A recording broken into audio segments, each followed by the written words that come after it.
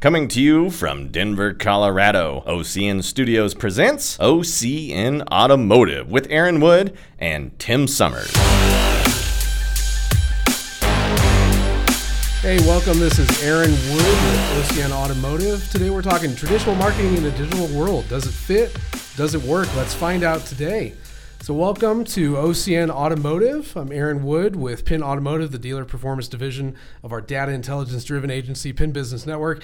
Today I have the pleasure of being joined with two special guests from JFranco Marketing. I've got JFranco and Mario Vielma with me here today. Welcome, guys. Thank you for having us. Really appreciate you letting us come out and talk today. Thanks, Aaron. Yeah, really appreciate it. So, a topic that's kind of been on my mind lately, especially with working with automotive dealers, is how do we find a right fit for seemingly traditional elements, traditional campaign elements in an increasingly digital world. I mean, we've got innovative dealer summits in Denver here where dealers are talking about, how to be best at Google search, how to be best at display and social media.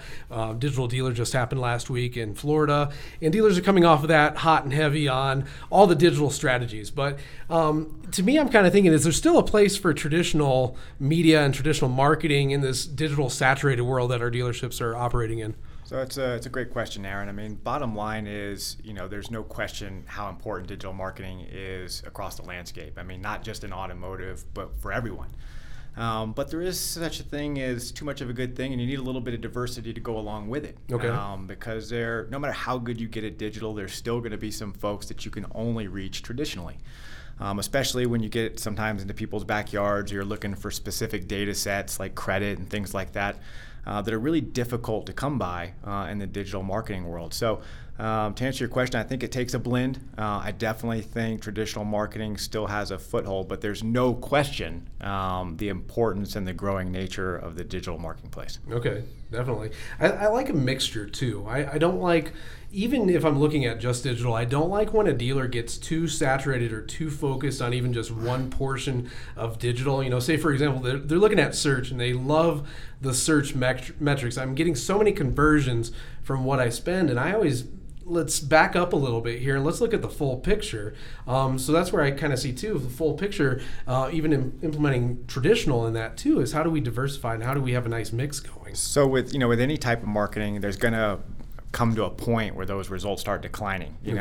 Dealers have something that works and they'll put more and more money towards it, but at some point you're going to see that result per dollar spent start to decline.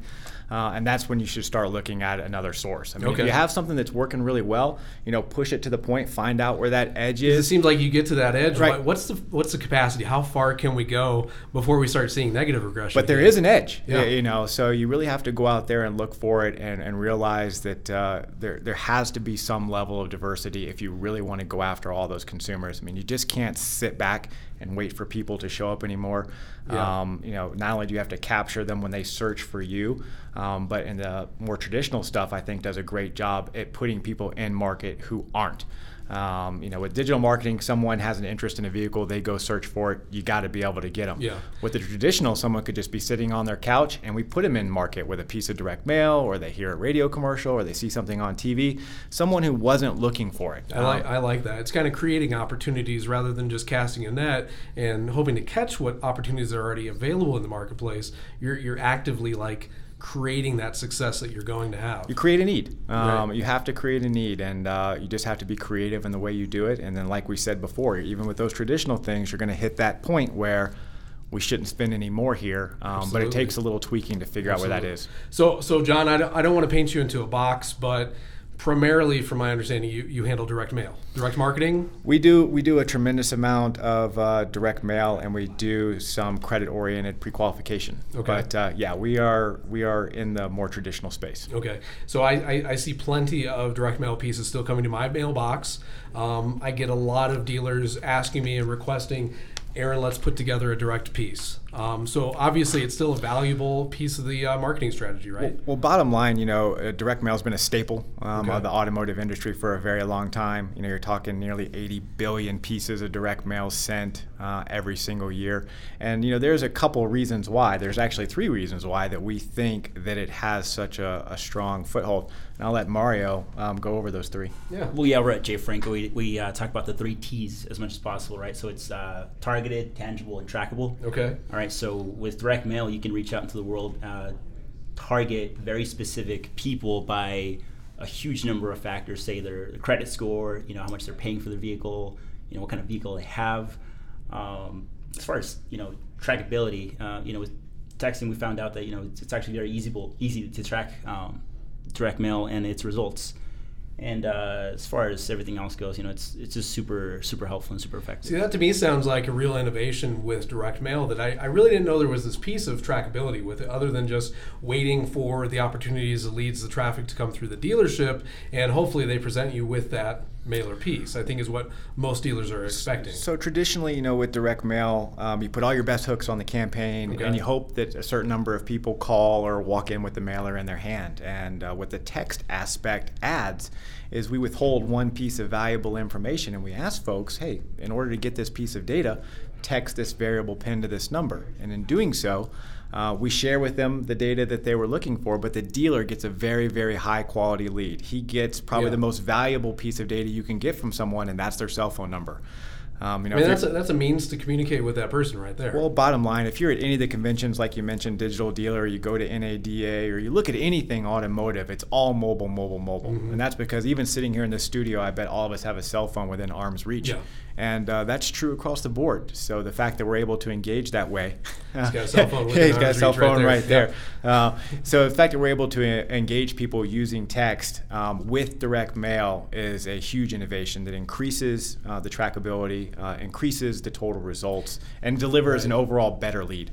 See, I like that. Better lead. A lot of dealers are always looking, how do I increase lead quantity rather than looking at quality of lead. And to me, it's more important to actually have a customer who's ready to do business with you, whether it's trade in a vehicle or refinance, or you're looking for purchase options after bankruptcy. That's a quality lead as opposed to a quantity of leads that wouldn't convert, right? So almost everything we do is highly targeted. Yeah. We're not just reaching out to a zip code and sending out something generic. We're reaching out to specific individuals that match the profile the dealer's looking for, and then we're using that text tool to get them to engage so that the dealer has the opportunity to engage that customer while they're holding the mail piece in their hand.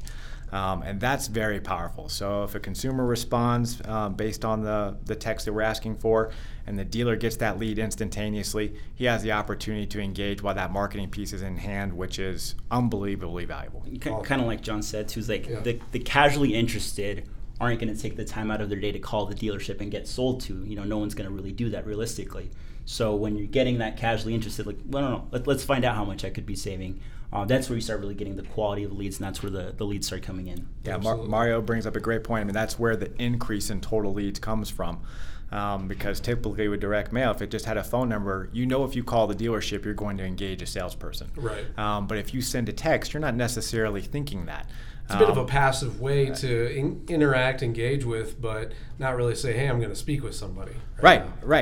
So that's where you get that increased response rate from, and then delivering that lead directly to the dealer, they have the opportunity to actually engage instantly. That's awesome. So with that, do you find it more effective for dealers to kind of share with their teams like what's actually going out in the marketplace, what the strategy is behind those direct mailers? So no matter how good a piece of direct marketing we put in play, whether it has Textium, how good it looks, how great the messaging is, the dealership has to do their part, which is, and that's kind of our responsibility too, making sure the sales team is aware that campaign's going out there, because there's nothing that will kill a campaign faster than a customer calling in and saying, hey, I've got this thing in my hand. And they have no idea what they're calling about, right? Right. So then the credibility of the mailer and everything we earned falls right off the map.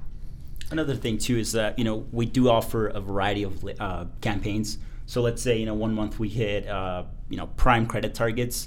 The sales team is going to be flooded with prime leads for that entire month. And it's going to dry up. So eventually they're going to have to switch it up and go after another list and not exhaust that one. So that's where we see, our variety of lists do really well with one single dealership month after month. So I was looking through a few different studies, and each one kind of comes up with a different number, a different percentage, saying what the ROIs are in returns. But they're saying a lot of successful direct mail campaigns, when they're implemented as a multi-channel approach, are seeing the highest ROI.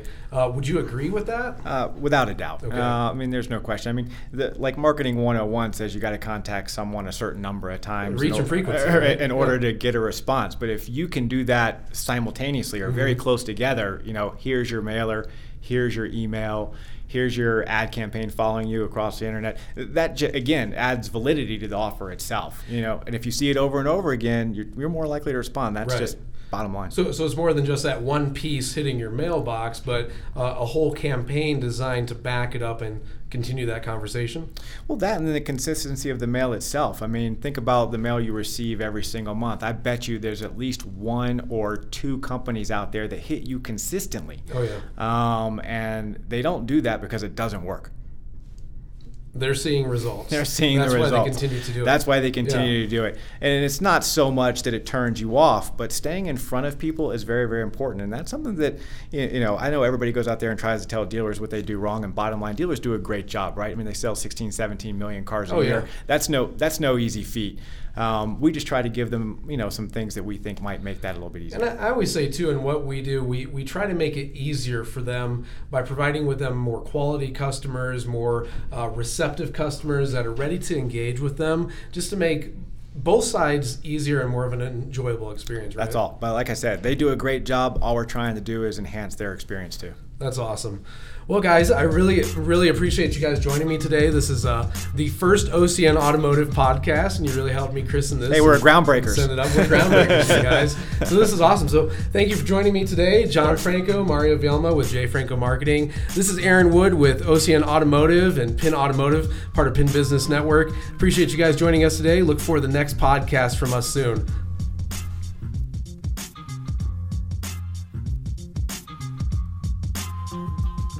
This has been OCN Automotive with Aaron Wood and Tim Summers. OCN Automotive has been brought to you by Pin Business Network, a database company that specializes in marketing, advertising, public relations, sales, branding, and so much more. Visit our website at pinbusinessnetwork.com. That's pinbusinessnetwork.com.